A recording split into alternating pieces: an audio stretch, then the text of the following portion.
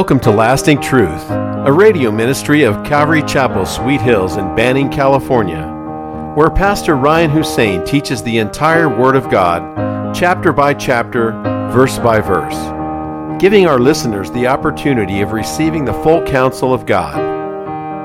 We're so glad you tuned in today, and if you're in the area, come out and join us at our new home, located at 3035 Nicollet Street in Banning. If you are unable to attend, you can tune in on YouTube Live at Calvary Chapel, Sweet Hills, Sundays at 10:30 a.m. and Wednesdays at 7:30 p.m. And don't forget to join us for our worship on Instagram Live at Calvary Chapel, Sweet Hills, 30 minutes before the YouTube broadcasts. We would also like to encourage you to check out our website at calvarychapelsweethills.org, where you can keep up on the current messages, ministries, and happenings at Calvary Chapel, Sweet Hills. Today our teaching is in the book of 2 Kings, chapter 19. Here's Pastor Ryan. And so, Father, we thank you again this evening for your goodness in our life. And Lord, that you have indeed given us this place to worship you in a warm and comfortable place, Lord, where we're no longer limited by a time clock, in a sense where we're renting the facility and they need us to be out of here. But Lord, you've given this to us, Lord, to enjoy and to just let your Spirit guide us, Lord. And so, Lord, we're grateful tonight, Lord. We give you our hearts and ask that you would speak to us, Lord.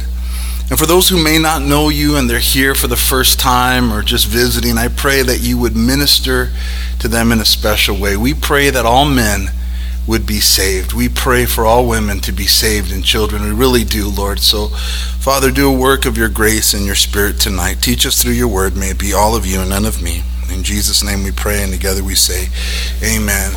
So in 2 Kings chapter 19, as you know, the southern kingdom of Judah is in a very bad spot. The Assyrian kingdom, the king has come down into the area of Jerusalem to destroy Judah.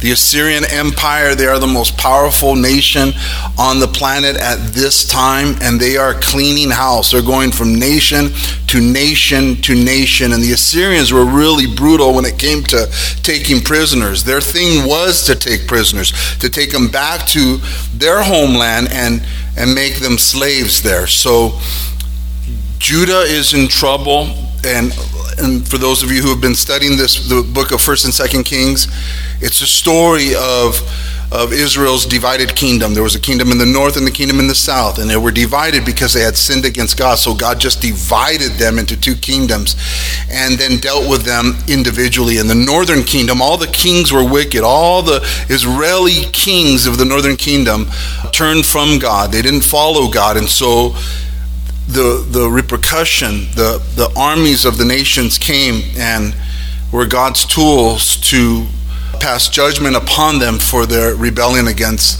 God.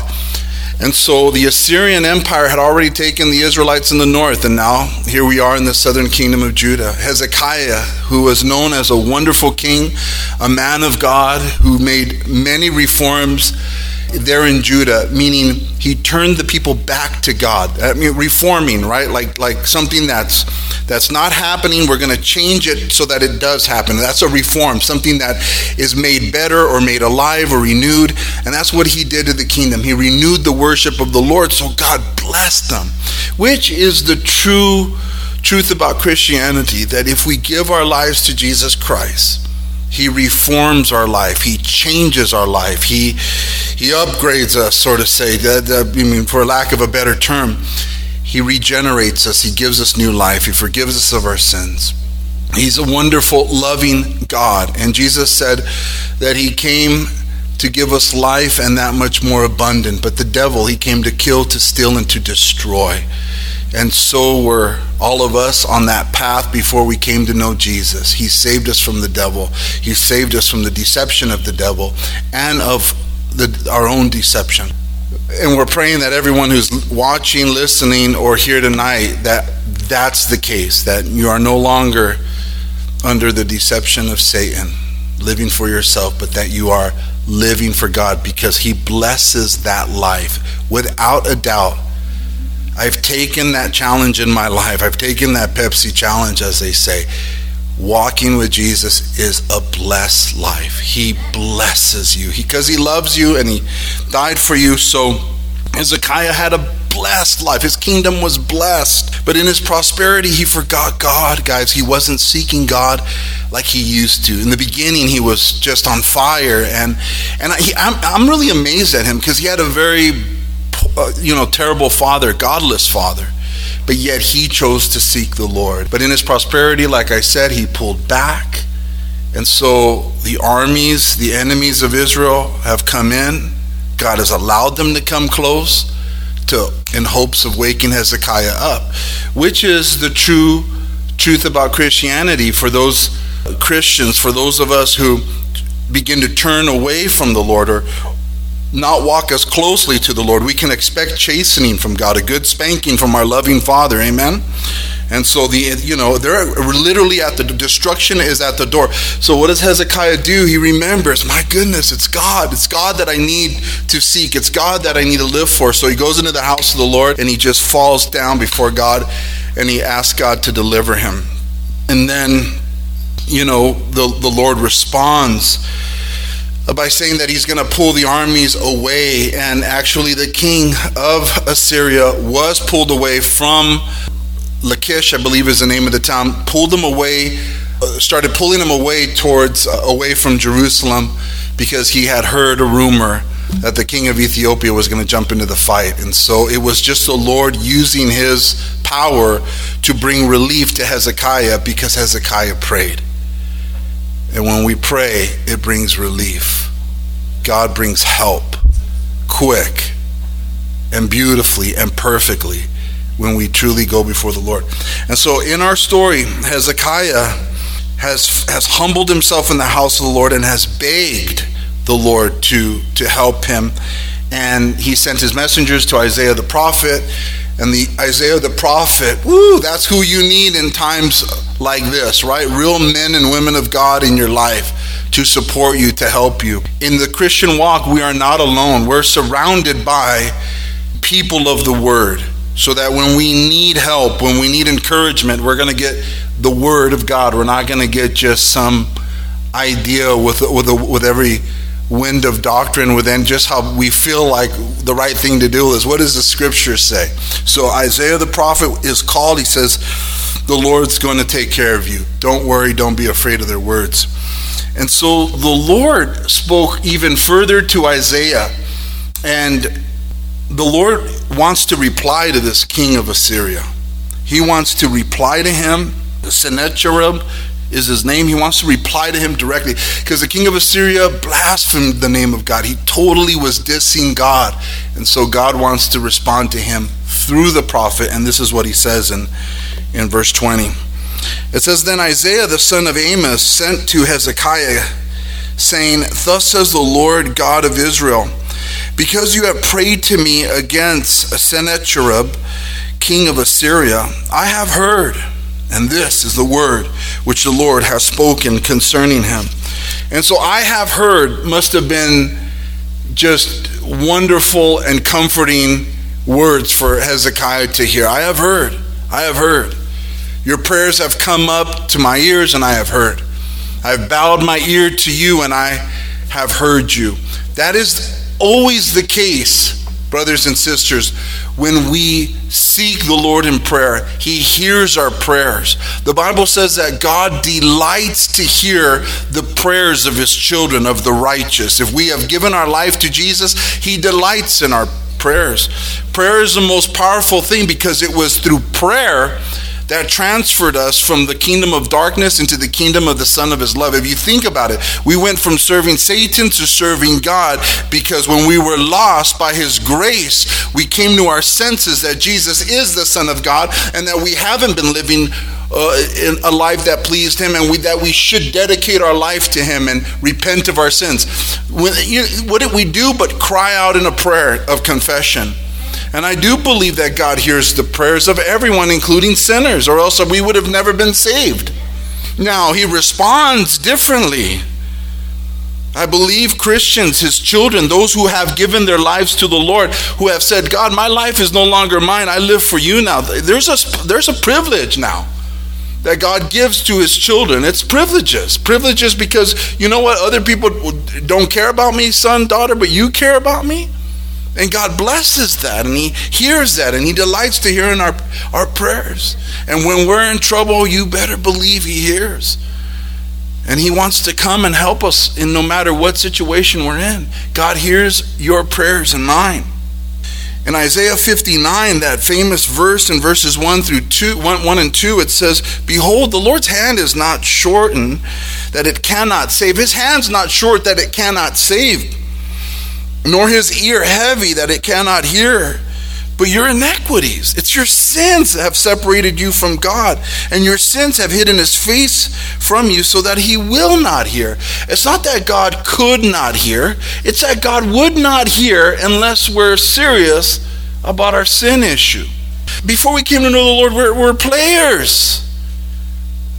All of you were players before you came to the Lord. Some were a little more self-righteous and dressed up, but we all played a game. You know, how many said, oh, I'm generally a good person, I think I'll go to heaven. Yeah, that's playing a game. There aren't no good people. The only good people is Jesus Christ. We're sinners in need of a Savior. He's the only one that's good. But we were players, right? And so when it comes to our prayer life, when it comes to receiving help from the Lord, he can see right through to our heart to see if we're authentic, sincere, whether we're really broken, whether we really want to change, or whether, man, Lord, I just want you here, I just need help because I'm in trouble. Quick. And the Lord can see through that. He can see through that. But no matter how bad or how wicked we have been, or we were in the past, if we come with true sincerity at the end of ourselves, acknowledging our own sin, like, you're right, Lord, you're the only one that's good, I'm a sinner. And you don't have to have a long rap sheet. It's just the acknowledgement that within my heart, my thought life, my inner man, inner woman, there's just, there's anger, there's hatred, there's blasphemies, there's just things that aren't good. That acknowledgement. Some people can't go there. It's weird to me. It's weird to me. Before I came to know the Lord, no one had to tell me I was a sinner. Oh, I knew I was a sinner. But someone had to tell me that God loved me and that he can change me so that I don't do bad like I used to. And once I was convinced of that, then I gave him my life. But some people, they just can't get over themselves to acknowledge that they're sinners. But Hezekiah humbled himself. In 1 John chapter 1, verses 8 through 10, John says, if we say that we have no sin, we deceive ourselves, and the truth is not in us. If we confess our sins, he is faithful and just to forgive us our sins and to cleanse us of all unrighteousness. Of all unrighteousness. Of all unrighteousness. I mean, and I love prayer because it's where I get washed basically every day. If it wasn't for prayer, I couldn't get washed. I get washed by confessing and telling him I'm sorry every day, every night. Anybody here not do that? You get to the end of the day and you're like, I'm good. Maybe tomorrow. No, it's like every day. Oh my gosh. Forgive me, Lord.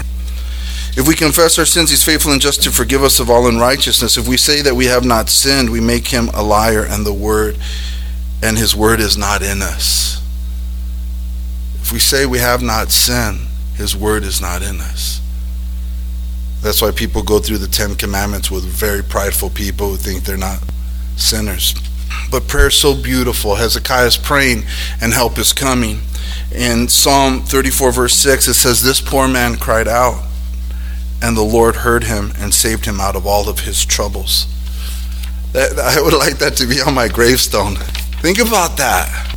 This poor man cried out, and the Lord saved him out of all of his troubles. Prayer is fun. Prayer is fantastic. Prayer gets us right. Prayer changes things. And that is why Isaiah said to him, the Lord has heard you. In other words, I'm rewarding you because you prayed. I'm rewarding you. I mean, if we truly believe that if we sought the Lord in prayer, he is going to reward us. Somehow, some way, I can't tell you how, but he will reward your life. Kids, he will reward your life.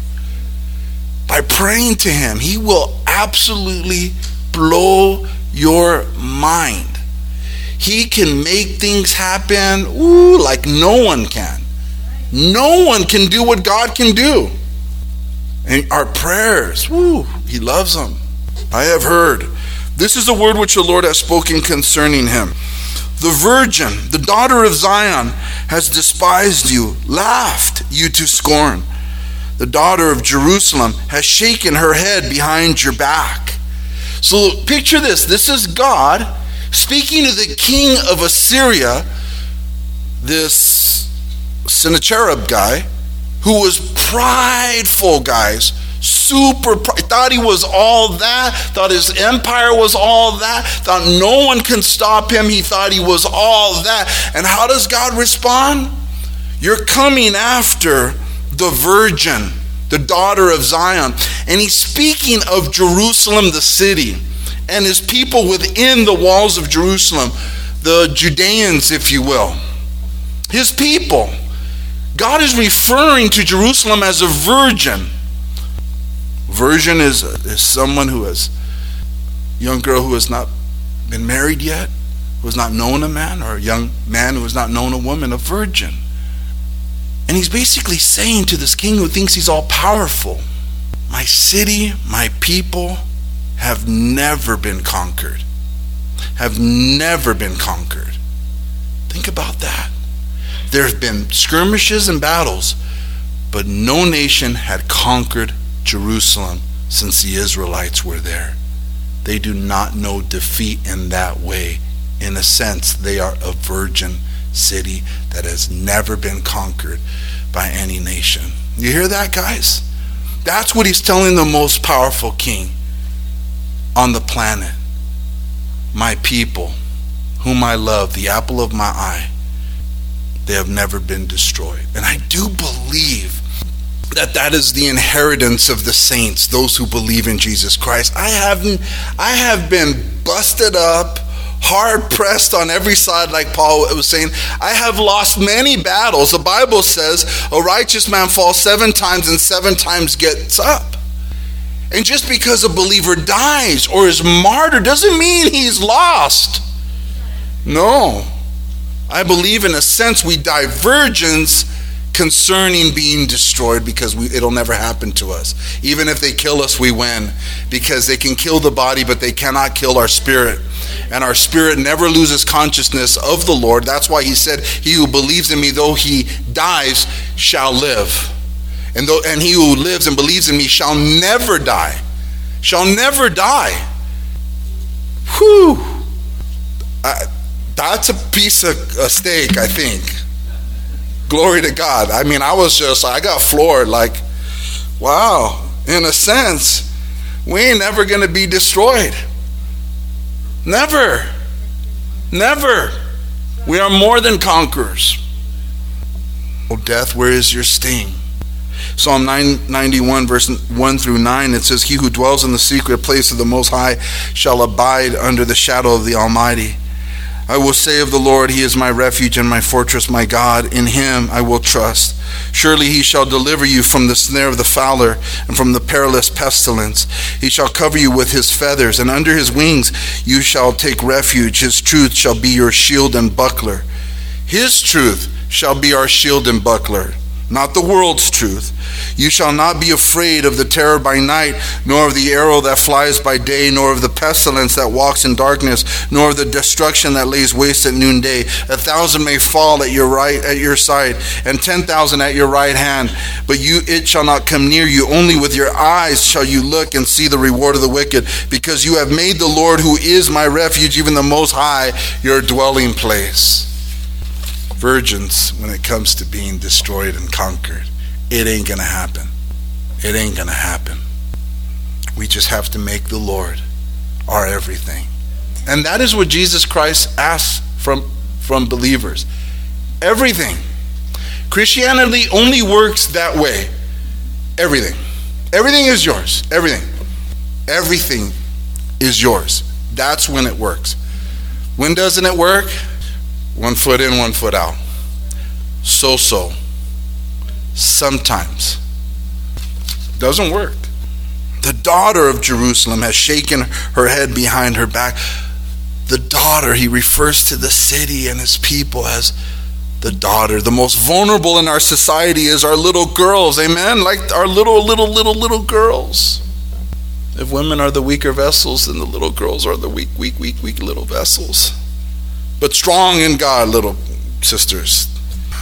But in comparison, with God on our side, the little girls are just laughing at this king who thinks he's a big shot coming against us.